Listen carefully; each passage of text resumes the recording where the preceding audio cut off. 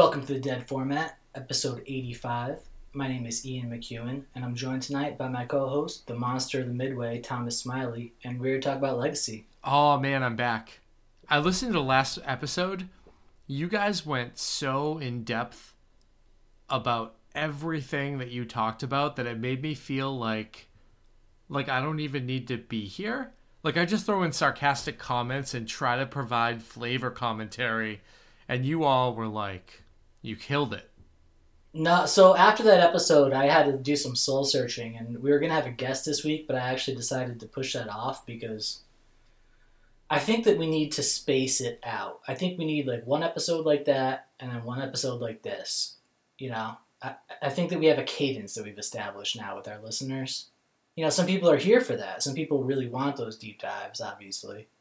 And some people, I think, want, you know, the more retirement home feel that our podcast might have on a normal week, right? Yeah, so you're saying that, like, never mind. I don't want to extrapolate, but I understand what you're saying, and I think that I kind of agree. Yeah, I think it's, you know, it's like you go hard and then you take a breather. It's like LeBron playing, you know, defense. Okay, I understand. I am like the 65% host. So do you know why you're the monster of the Midway? I don't. I was trying to think about like Mortal Kombat or NBA Jam. No, it's episode 85. Who are the monsters of the Midway, bro? I don't even know, man. The Chicago Bears, 1985. Oh, Jesus. We had a conversation about this last week, so I thought you'd... I should have picked that up. You know what I was talking about. The first Super Bowl. Your first Super Bowl. That was the first one I remembered. We got wrecked, but the Pats were there, and my whole family was happy. So, yeah. I remember the Super Bowl shuffle. I remember the fridge. Jim McMahon. Jim McMahon, man. Yeah. All right. Actually, that's who I model my hair after to this day. I believe you. I've seen it. Did he wear a Marty McFly vest just like you? He did, actually. Now that you mention it. Same shades, too.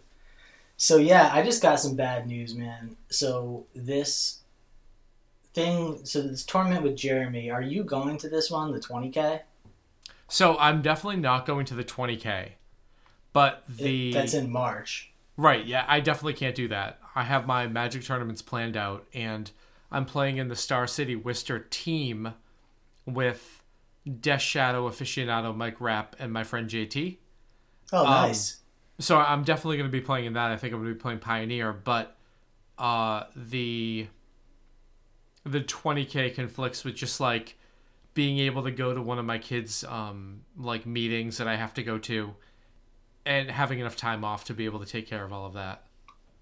Yeah. Well, if anybody listened, I wasn't even aware of the 20K till it was sold out, so I'm not going. But there's the 40K. Yeah, big news. That's September. September 19th, we found out today. So that I might actually be able to get to, but it depends on the Grand Prix schedule, and it depends on like how things go with me trying to work to get that time off. Right. And also it might depend on capacity too, right? I don't know if this is going to sell out right away. Oh, it very well could, but we'll see what happens. Yeah, so I got the bad news, though, that LobsterCon is actually the same day, September 19th, here in Boston, obviously. So I had to make a hard decision, and actually I'm going to be living a lot closer to... The 40K, yeah. Yeah, the 40K. So I was planning on making like a trip back here for LobsterCon, but due to unfortunate scheduling conflicts, I think I'm probably going to go 40K. I think I'm proud of you for that decision. I know that it's tough to miss LobsterCon and everything that it entails, but that 40K is going to be an awesome tournament, and everybody was clamoring for like a TO to step up to pick up Legacy, to do a big event, and this is going to be an awesome event, and I really hope that I can go. So, yeah, it looks like it. I mean, I'm looking forward to it. I've never been out to one of these tournaments, so this will be my one and only time probably making it to one. Now, you're going to be going to St. Louis for this, right?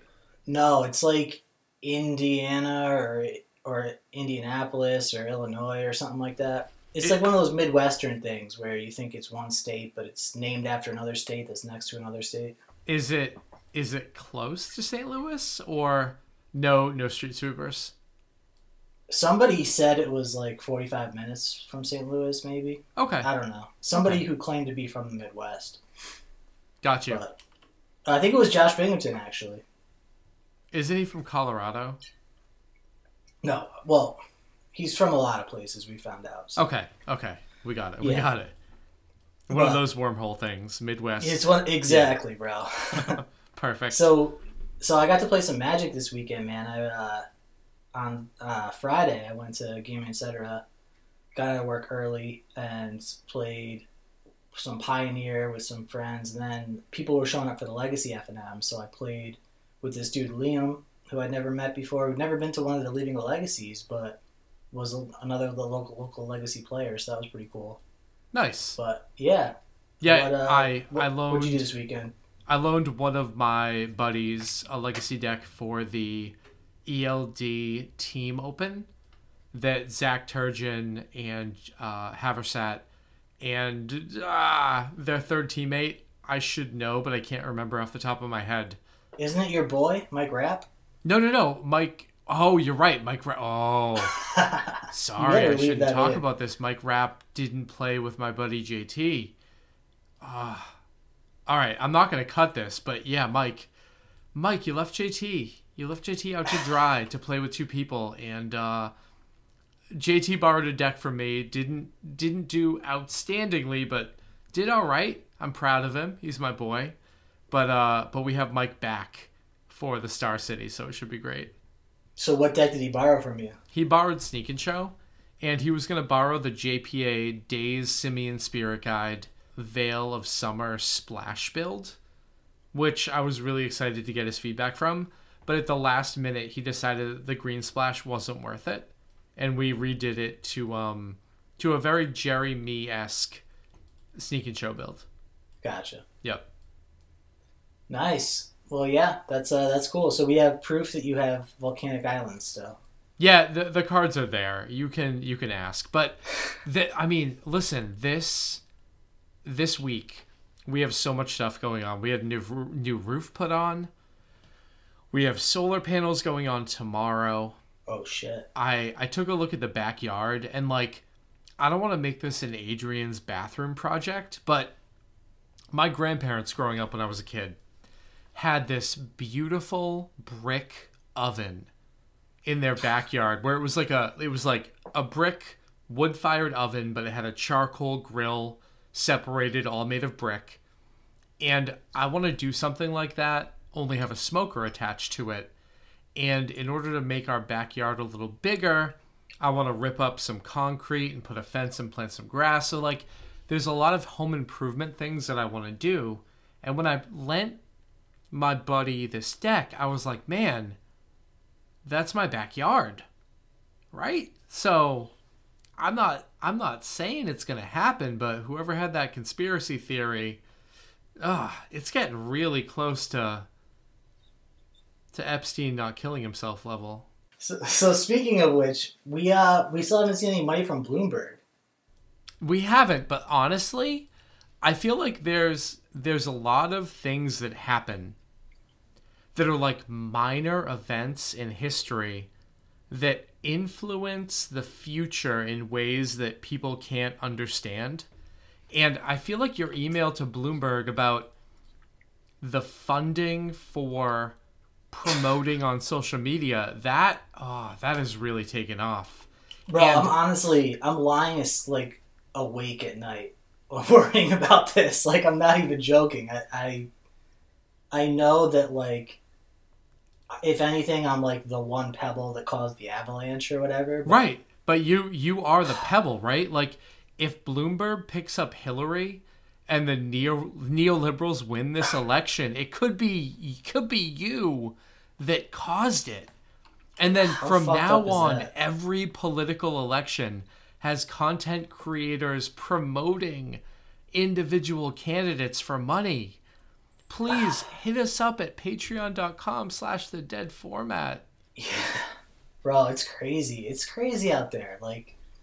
I feel like I've manifested this terrible reality and like I can't really complain because I've made $900 today just off $150 at a time, just PayPal's from Bloomberg, ding ding ding from my sock puppet accounts. Yeah, I mean, I'm sure you're doing a great job. Every time a tweet goes viral, it's just bang. Yeah, and you're not gonna report it on your taxes because you can't because I already filed mine.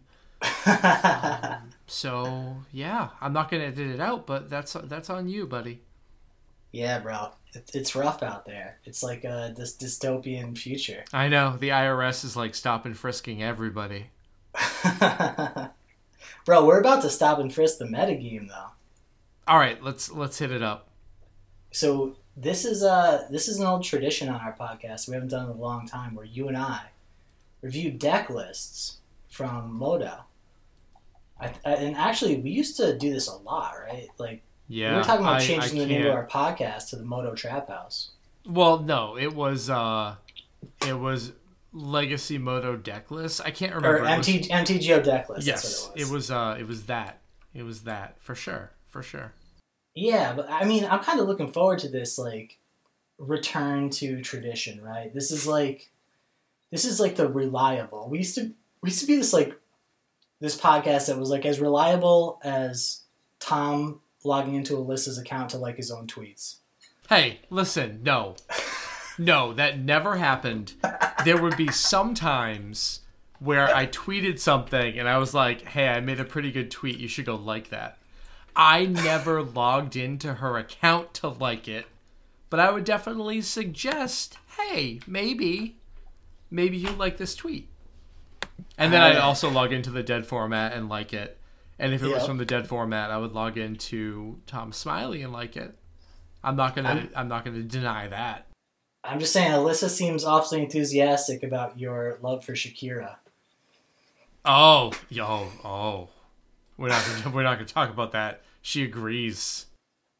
Yeah, or you're just astroturfing her account. Either way. Listen. You 99.7% of Americans will agree with the Shakira analysis. All right. Well, let's keep the blood in our head and our feet on the ground, and let's move on to the Legacy Challenge, bro. All right. The one that do you know anything about this? So okay. I know that it stopped working. Yep. I don't know anything about after that. I just saw everybody who I know be like, hey, you know what? Maybe don't be broken. And round 5 took a very long time. Yeah. So, judging from the screenshots, it kind of looks like it was Topher's fault. But well, I mean, we can blame Topher, right? Yeah. It takes a long time for an internet connection from fucking Bangor to make it all the way to wherever WotC is. Yeah, for real. That's actually a good point. I didn't think about that. There needs to be like a Portland to Portland wormhole. But we had Topher, I believe, was playing the Grixis Delver deck that we've been talking about with 4 Dreadhorde Arcanists and no Gurmag Anglers. Like the next evolution. Mm-hmm. But I didn't hear from him how he did. I think that these results, man, I'm really not sure about these results because I didn't talk to anybody today. And I don't know like how many people dropped and what happened to them. I know that everybody who was at least X2 when the power went out or whatever, they got their money back. But I think everyone that dropped just dropped, right? Yeah, well, I think that it happened at the end of round 5, right? 4. But yeah. Okay, the end of round 4, going into round 5. And there are a bunch of people like our boy Bryant Cook that were doing very well. And having something like that happen is just brutal. Yeah, and I know that a lot of the Europeans were up against like time, getting late in the night. So I don't really want to put too much weight into, exactly what position every deck wound up in because obviously these are extenuating circumstances. And it was one of the smaller challenges on top of that. So I think this might not be the best sample, but it is interesting, man. There are a couple things I wanted to call out. One of the trends overall, I guess, was that Oko decks made up first, second, and fourth. There were two approximately Miracles decks, and the winner was like the Bug Oko Zenith deck. Yep. But the deck that's in third place, following up on the conversation with Alex, where I learned a lot in that conversation about, I think that the most I learned was about Ant, actually, even though we were mostly talking about Tess. What was just like what made Ant poorly positioned right now, what struggles they were having, like what Tess was able to do better than Ant. Okay. And then we see this Ant deck as the Breach representer in this top 8, right? Yeah, but is it Ant or is it Breach? Because go ahead. No, because it seems like you can take the Ant shell, right? And you're like, oh, it's that more mid-rangey variant that relies more on discard, that kills on turn, whatever and whatever, a little later. But you start to rework those theories and positioning with the new cards, and maybe we can't just classify these by Ant Tess anymore. Breach changes the whole dynamic. Well, so the reason I would call this deck Ant rather than Breach Yep. is because it has one Underworld Breach. Okay. But And- it's playing the Black Splash with Infernal Tutor. Right. So It's Okay. very much in the Past in Flames role, right? sure. Yeah, I can get behind that. Yeah, so that's why, and I did think about this, like, there are elements of Tess in this deck, and there are elements of Breach in this deck, right? But Yep. what makes this the predecessor of Ant rather than a variant on one of those two decks? And I would say that, just having one copy of Breach as mostly a tutor target, right? And also, it's a Burning Wish deck. Like this, there's 3 copies of Burning Wish in this deck. Yep. So it could be considered, Tess in that regard, but there's no Empty the Warrens in the main deck. And it's really all in on, finding Ad Nauseam, finding Underworld Breach, or finding Burning Wish. So I think that this represents its own lane. And one of the things that Alex was talking a lot about was that Ant had to be figured out again. Like people were just jamming an Echo and a Breach in that deck and trying to play it, and it wasn't working out. I think that this might be, someone actually having some success with that. Yeah, I think the more tuned versions of Breach that I've seen have been the Black Splash, for sure. Really? Because, yeah, it gives you more access to the tutors. You're a little bit more consistent, but I mean, maybe I'm way off with that. So we'll see. Yeah. The It just seems Infernal like- Tutor discard-based Breach decks seem to me like they're a little bit more interesting, but Okay. I could be wrong about that. No, that's interesting, man. That's not been the prevailing opinion I've heard, but I don't think that that's not valid. I think that that could definitely be valid. A lot of people are sold on this blue, white, red Enlightened Tutor Breach deck, right? Yep. We've heard a lot of people go to bat for this deck, claim that it's the best version of the deck, and it's doing absurd things, and it's absurdly powerful, and some people are calling it ban-worthy. But that was super early in the evolution, right? Yeah, but I mean, I've heard this as recently as yesterday All right. from our friends, and I just haven't seen the results, really, Yeah, I've seen the I metagame agree shape with around you. it. The metagame is definitely shaped around it. So if you want to say that, it's been hostile, if you want to say that people aren't good at playing it yet, I'll give you both of those. But it seems like if it were really that powerful, wouldn't it be putting up some dominant, 3 in the top 8 sort of things? Oh, absolutely. So yeah, I'm just not as sold, I think, as maybe everyone else is. I also am. I'm also not. I feel like that color combination of the deck has some, I don't know, pretty significant drawbacks to playing a Black Splash, and we'll see where everything goes, but that's my opinion. Cool, man. So yeah, this third place deck by Wonder Pro, it's, just to read it off for everybody, it's 3 Burning Wish, 3 Infernal Tutor, 4 Ponder, 4 Preordain, 4 Brainstorm, 3 Thoughtseize, 4 Dark Ritual, 4 Veil of Summer, 1 Reign of Filth, 1 Brain Freeze, 1 Ad Nauseum, 1 Defense Grid, 4 LEDs, 4 Petals, 2 Talismans, and a Breach. So I tried to do that in like a more logical order, and I feel like I made it even more illogical. But yeah, I mean, I feel like you grouped the cards together that needed to go together. Like you have 1 Breach, 1 Brain Freeze, and everything else is sort of like a classic. I don't know if it's classic tests, because I mean it's probably closer to classic tests. Yeah, it is. Yeah, you're right. So, yeah, the 4 Veil of Summer main deck, sick.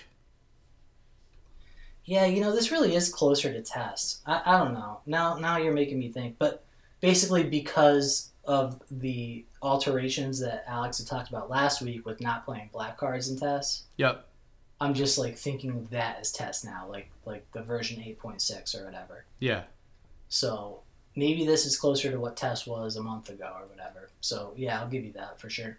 Okay. So yeah, the sideboard package with the Burning Wish. One thing I really like about this is move Echo into the sideboard, right? With playing Burning Wish main. Yeah.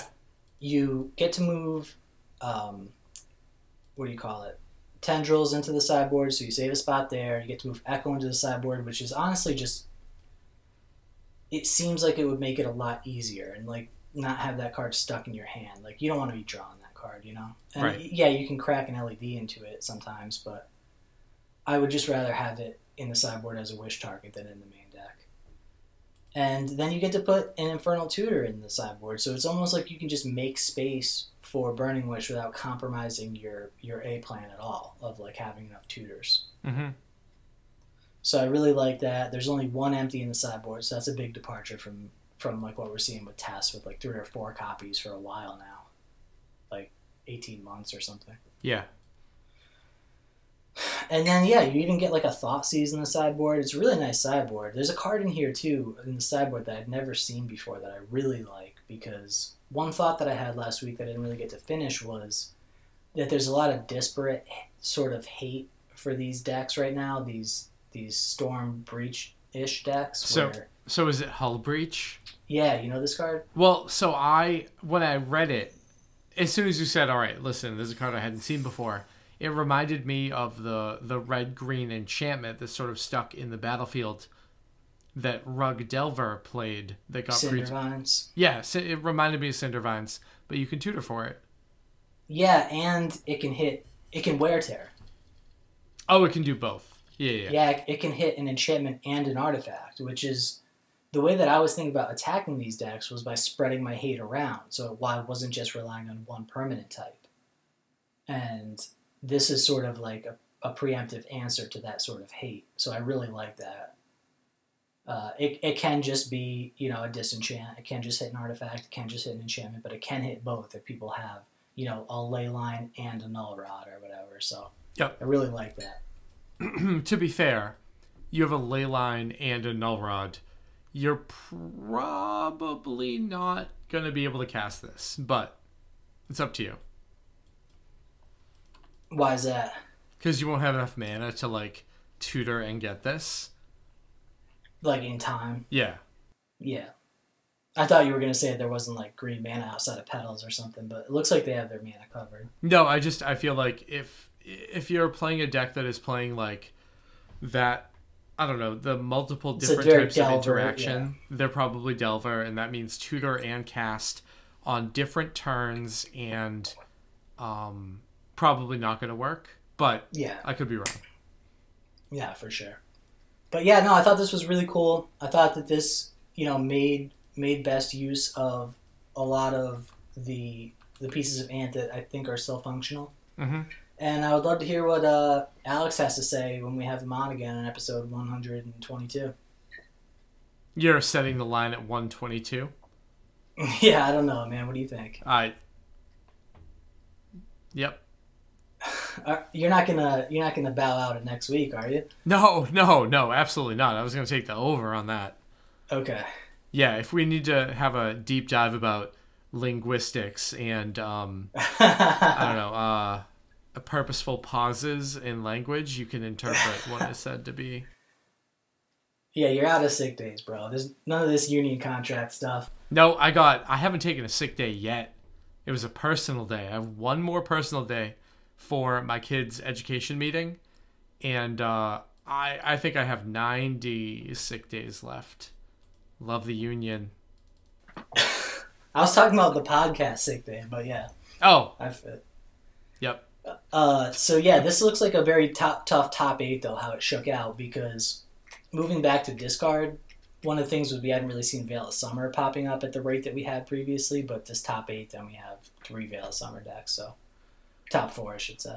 Yeah, and it's rough. Like, you try to play a combo deck like that into a field where everybody's playing Veil of Summer, you're probably going to have quite a bad time.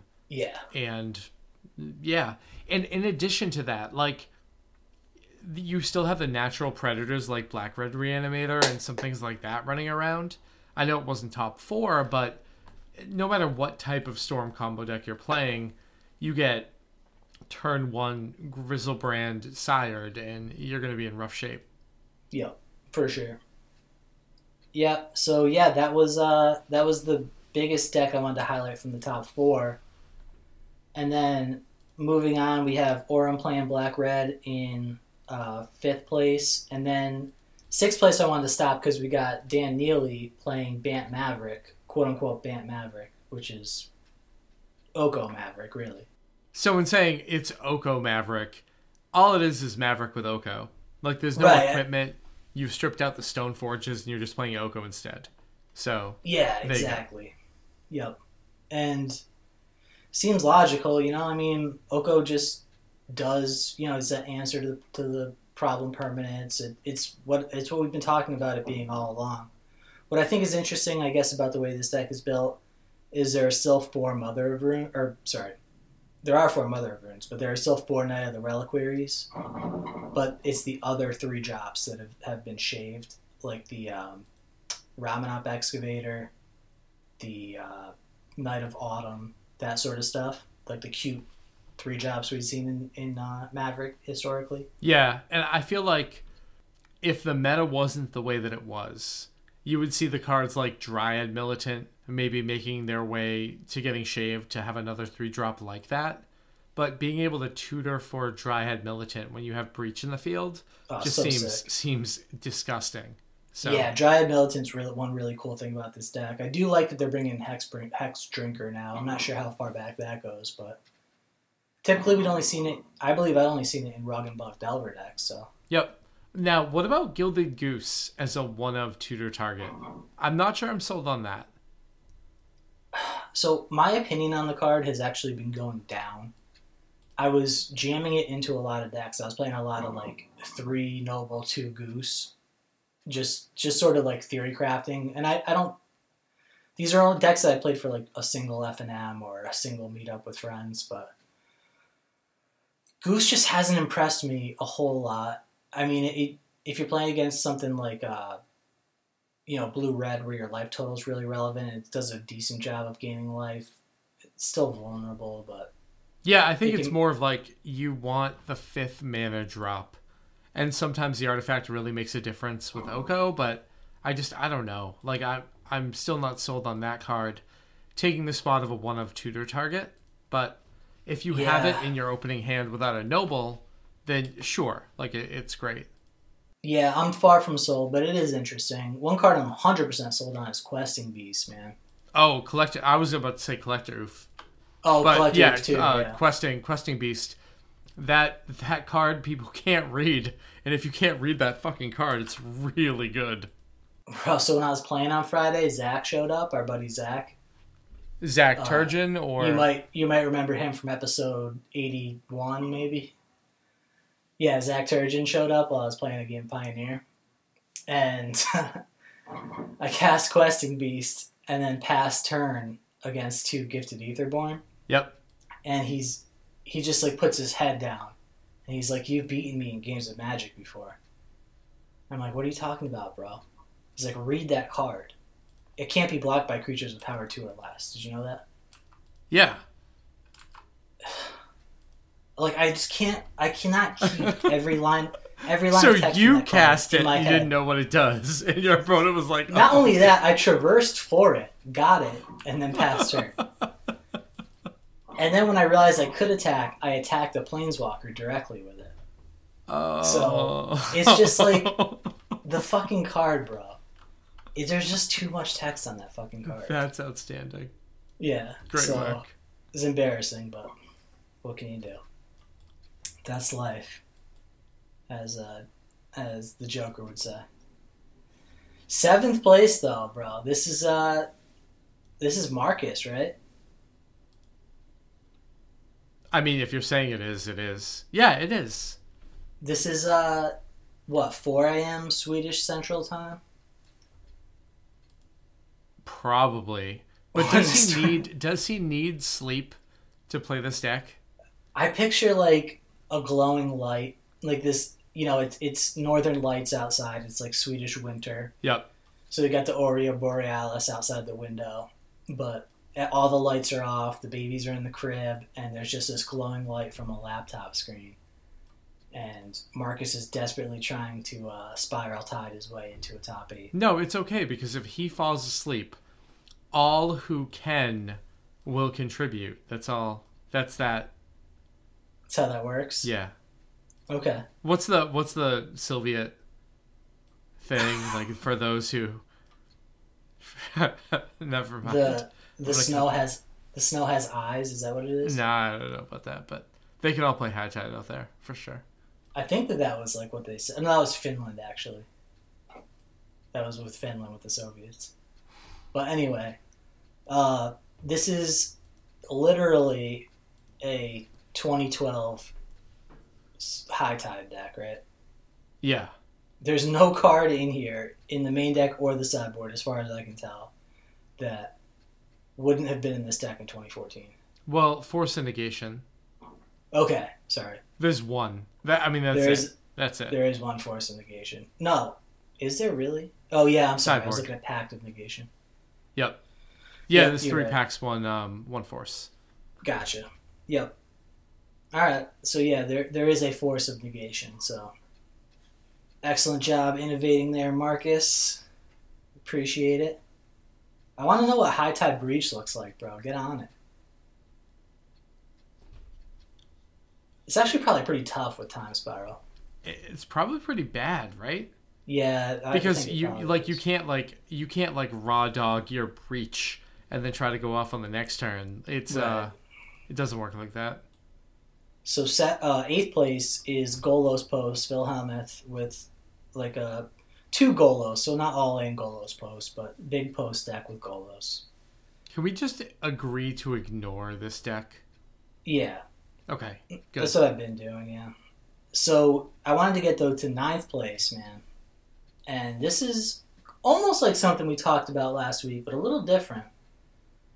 This is another Doomsday deck. Obviously, last week when Alex and I talked about it, it was in the deck dump. So we took it a little less seriously.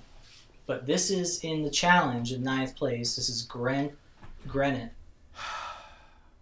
with 2 Thassa's Oracles and 2 Baleful Strix. Yeah, in- I get the Thassa's Oracle, but is the Baleful Strix the only reason to play it on your turn 2 to make your opponent not think you're playing combo and then you Doomsday them? What is the reason for that card? I mean, I would think that it was an ode to the speed of the deck in general. You don't want to put cards like Fatal Push in your combo deck, right? You're not worried about, in game 1, you're not worried about Aethersworn Canonist or something like that. You're more worried about just getting Delvered out, right? And not being able to play around Daze. And Baleful Strix buys you... It really does just buy you a turn at just the cost of 2 mana. It's sort of like a Time Walk against Delver. Okay. I understand. But man, if you're trying to think about I just really need a ritual to brainstorm into right now when I win the game, and brainstorming into fucking Baleful Strix must seem awful. Yeah. I do like the use of Veil of Summer, though. I do like the use of Sylvan Library, which, has a lot more combo application than Baleful Strix. I'll give you that. But it is more of a fair deck card traditionally. Mm-hmm. And yeah, this is a lot like the Doomsday deck we talked about last week, so I don't feel like we need to belabor it too much. But do you know what Divining Witch is? I don't. I have to look at it. It's from like Hatchet. Oh, so that's Nemesis, right? That's Days. That's a Days set. Days set, yep. So it's like a sack creature demonic consultation. Yep. That's really cool. I didn't know Isn't that card it? existed. I didn't either. Is it called a Spell Shaper? The creature type is Spell Shaper. There are a few cards that have that same type, but wow, that's like what's the green creature that's banned that everybody combos off with an EDH? Hermit Druid? Hermit Druid. It's like a Hermit Druid demonic consultation. That's great. It's pretty sick, yeah. So it's 1 and a black for a 1/1. And it does have to tap to use the activated ability, but it is pretty sweet. So yeah, that's that. And then also wanted to highlight from the challenge 12th place. This is a deck that I've been working on. I actually had not played with yet. But we saw a twin deck do well recently. Like in the format playoff, a twin deck came in 9th, I believe. Like a blue-white-red twin deck. Yeah. And I wanted to try Noble Twin, right? And Tom Cairns came to me with a Rug Twin deck that was not... It might have had Noble, but it wasn't an Astrolabe deck. It was just sort of like a fair Rug deck with Splinter Twin in there. And we kind of went back and forth, and I really didn't like it because he wasn't playing basic lands. And we sort of argued about it. And I had made my own list that I wanted to try. And I was trying to play Noble and Astrolabe, and that really was a problem because that's a lot of spots to devote to something, right? Mm-hmm. And it wasn't working. So where I landed was actually like a blue-green deck splashing Splinter Twin and white for Teferi. And this obviously is foregoing the white for Teferi, but otherwise it's pretty close to where I landed. So it's really cool to see this deck doing well, and I would definitely sleeve this up. FGC, by the way, playing this at 12. Yeah. Well, we got one host recommending it. We're gonna stop there. All right, man. So that might be all for the challenge, honestly. Well, I think that. Well, we talked about Stryfo's list 3 weeks ago, so we don't need to do too much about that. But that deck still blows my mind. I saw Uro, and I really didn't think it was going to make a legacy impact. But from what I've seen from the clips from him playing this deck, that card has been nutty. Yeah, I did not think it would do much either. It's kind of surprising to me, and I'm still not totally sold on it, but I've seen a lot of cool things. I think we're going to see in the deck dump another Uro deck that I think is interesting. Yep. And 15th, we have the Soul Herder deck. Well, also 22nd, if you want to talk about that. So 15th is pretty close to what we've been talking about before, right? Mm-hmm. And have you seen the 22nd deck by XJ Cloud? Ooh, it's just white-blue? Yeah, oh, this is like a blue-white. Spirits Death and Taxes hybrid. Yeah. Oh, Jesus. All right, hold on. We've got your greatest hits, bro. We've got Kira, Lavinia, and an Unsettled Mariner. Meddling Mage, Mother of Runes, Recruiter, Spell Queller, Thalia, we got True Name? Hold on. This is a Force of Will, Aether Vial, Thalia deck. I love it. All right, stamp on that. You're playing this at the next LAL. If I don't sell my cards. We got Port, too. We got Thalia and Port, Force of Will. Yeah, well, so that's the big departure from the old version of this deck, right? Is I haven't seen a version of this deck actually playing Port. So it's really more like Death and Taxes, and it is a Thalia deck, like you just mentioned. I think that's the big part. Yo, so imagine somebody sitting down from my scrub ass at the Leaving a Legacy event and I go Rishidian Port. Sorry, I go Rishidian Port, Aether Vial, and they're like, "Oh, this motherfucker is on Death and Taxes again." And Bryant Cook stares back at me and goes, "I'm sorry, Tom, you're dead." And then I force of will him. Imagine that. Let's do it. Bro, that is dirty. Yep. That's the full Bloomberg. I'm on it. We need that. We need that. His deck does look fun. I mean, I'm willing to play anything that has Brazen Borrow at this point. Such a sick card. And a lot of what's cool about the other deck that we've been seeing pop up, the other Soul Herder Vial deck, you know, this deck is down to 3 Recruiter to the Guard, but still, you can get anything, you know? Yeah, and usually I wouldn't be that excited to talk about like a 22nd place Soul Herder Vial deck, but I wasn't on the cast last week, so I'm a little bit more excited. Yeah. Also, we're seeing in this deck, finally, somebody playing a Jit with no Stoneforge Mystic. Where? It really had a Raw Dog Jit? Yeah, Raw Dog Jit, which is something I've been a big fan of for a while now. Yeah, I was actually... There was a time where I was playing like the 3-4 color decks and trying to tune it for a different meta, where I was playing No Stoneforge 2 Jit because that card was like so impactful in a bunch of matchups. So yeah. You're absolutely right. It's there with No Stoneforge. I like that.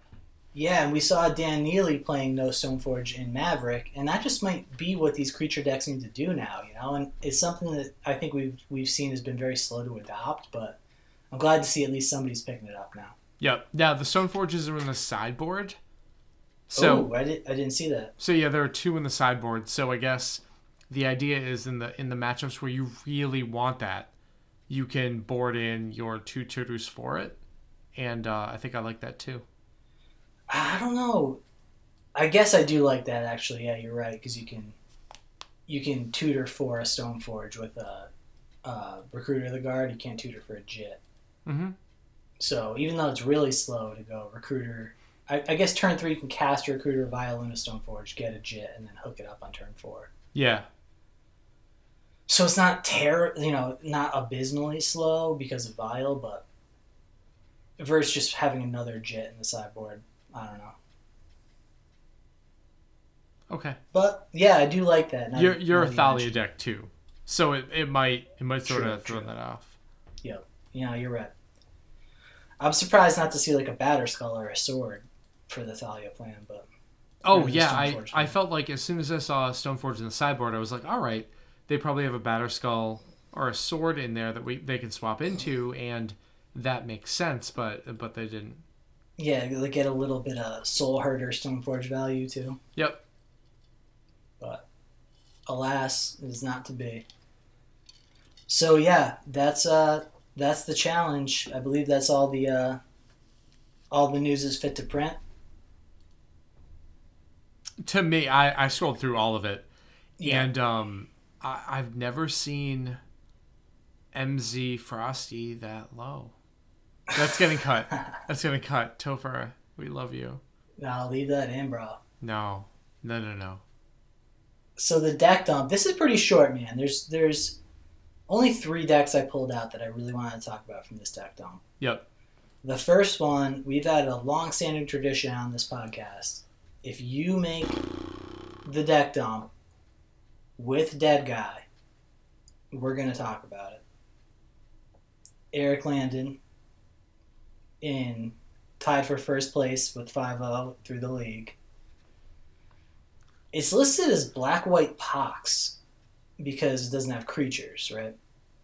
But this is 6 Lilianas, 4 Hymns, 4 Sinkholes, 4 Smallpox, 4 Vindicate, 2 Myth Realized, a criminally underused card in the archetype, 1 Crucible of World, 4 Sphere of Resistance, 4 Mox Diamonds, and 27 lands, including 2 Castle Locthwains. This has got to be one of his patrons paying him to play this deck. Must be a smart patron, then. Was it you? Was it you?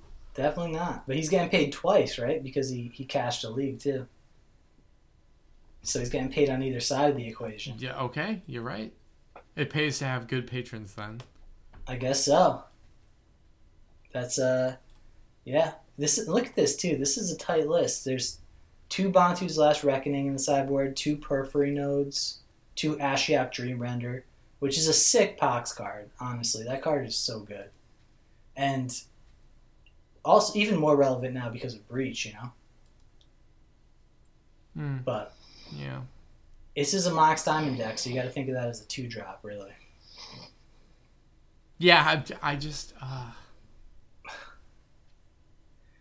as soon as you started off with the criminally underplayed Myth Realized, I was like, fucking deck dump again. Do you remember when that card got spoiled, Myth Realized, and people were calling it White Tarmogoyf? Yeah, I do. I'm not going to mention any names, but there were some people that were like, no, I'm playing this Myth Realized deck with 4 win conditions that can't beat Swords to Plowshares. Anyway, let's move on. All right, KCC. That's Casey C with a Green Sun deck. So I'm curious if you want to call this Maverick or not. So you're skipping over Phil Lesh? Oh, am I? I think you are. That's my bad, Mr. McGee. What do we got? I mean, it's just green white depths. It's nothing. Okay. It's not fancy, but I thought we were at least gonna give a shout out to our boy for playing Mox shout Diamond. out to our boy for sure. Yeah. All right, now I we think can talk about. I think he played that at the LAL too, for what it's worth. I didn't get a chance to catch up with him, so I don't know exactly what he was playing, but yeah, there it is again. I'm pretty sure he played that. I know we talked about it, and I think he was playing it, but it's he has been playing that for a while. He did really well at a big event. I don't know if it was the last Grand Prix or not, but I think he like top 64'd with like a Shrek kind of build, right? Mm-hmm. And also, Chris McGuire, awesome friend that I have from Canada who travels down to play and sort of hang out for Magic events, was playing his mono red deck again. He finished 5-0. Sick. Finished 5-0. Go Canada. So this KCC deck, this is kind of just Bant Maverick, right? Except it's all one-ofs, with the exception of 4 Birds of Paradise. Yeah. So this is only 1 Knight of the Reliquary. So you look at this list, right? And you look at the names of the creatures and you're like, wow, this is the deck. This is the beatdown. This is the 30 creature green-white deck that you want to play. And then you see there's 18 creatures and 4 of them are Birds of Paradise. Yep. You have like very little reaction and very little creatures that do something. But this deck is playing 4 Ponders and 4 Brainstorms. So it's Maverick. Like we talked about. But wouldn't you want to say, hey, listen, KCC. Maybe this isn't the deck for 4 Ponder? No, that's not what I would want to say. Oh, okay. I actually... This is the evolution from 2014 and in. Yeah. So when we were talking about Dan Neely's deck before, we're talking about still staying on 4 Knight of the Reliquary, and that's kind of... This is a question I had, is like, what makes Maverick, right? Because that's still on 4 Knight of the Reliquary. That's undisputedly still Maverick, right? Right. This deck doesn't cut the other stuff. This is still playing Knight of Autumn, still playing Ramen-Up Excavator, still playing Tireless Tracker. But no Thalia. No Thalias, no Mother of Runes, and no Knight of the Reliquaries. Or only one Knight of the Reliquary. Yeah. I mean. So, definitely not Maverick. Well, I mean, it's still a Green Sun deck, right? But it's not Maverick. Right. I agree. But it's still like, it still is though, right? It's still like blue or green, white, blue creature Zenith deck. But when I think of Maverick, I also think of like a big mana denial package with Thalias and more Wastelands and like things like that. This just doesn't have it, right? It's like Bant Tutor. Yeah. I don't know, man. All I'm saying is this deck sort of looks halfway between where I would have built Bant Maverick and where Dan Neely wound up, because I would have tried to play more creatures and Brainstorm, basically. And a more diverse array of creatures and Brainstorm. I wouldn't have gone this far into Ponders and only one Nether Reliquary, but I do think this is interesting as a thought experiment for the other end of the spectrum, right? Yeah, I feel like the Dryad of the Grove, that's a really weird spot to be for this deck, right? Well, it's kind of like a sixth Birds of Paradise, because you are playing Leovold. But you're playing a one of Leovold and everything else is Bant? Is that true? Yeah. There are Plague Engineers in the sideboard, but yeah. Okay. And Pyroblast in the sideboard. This deck is wild. It is pretty wild, actually. I didn't even realize the Pyroblast were in there. Yeah, So this is one of those decks where, like, for people who are listening, I cannot give the stamp of approval to, and I'm never going to have enough time to test it. It kind of reminds me of that Most deck. But it takes all of the good aspects from the Most deck and makes it more of a mid-range build. Like, you don't have those explosive Quirion Dryad, bounce your land, untap your creatures, have a bunch of 1-drops in play. Like, it's like, let's take all of my 3 and 4 drops and throw them in this deck and hope. Oh, there's not even a script. I was gonna say they're leaning on Scrib Ranger, but that's not even in here. Nah. Wow, that surprises me. Yep. Okay, yeah. So I do like the deck. I like the thought. I like the number of dual lands and the number of one-ofs I see here. But 3 Okos, we didn't really read the list, but it's 3 Okos, 4 Birds of Paradise, 4 Green Sun, 4 Ponder, 4 Brainstorm, 4 Plows, and 43 one-ofs. So yeah, the last deck I wanted to highlight from the deck dump is White Faces playing an Uro deck. Yep. There was an Uro in the last deck, we should mention, but this is the next evolution of blue Chalice decks, right? Well, is it more of an evolution of Blue Chalice or more of an evolution of Agrolome? Or Plug, right? Yeah. Yeah. And this is a 4 Mox Diamonds, 4 Chalice deck. And yeah, it kind of is Agrolome shifted to be blue and to play Force of Will, right? Yeah.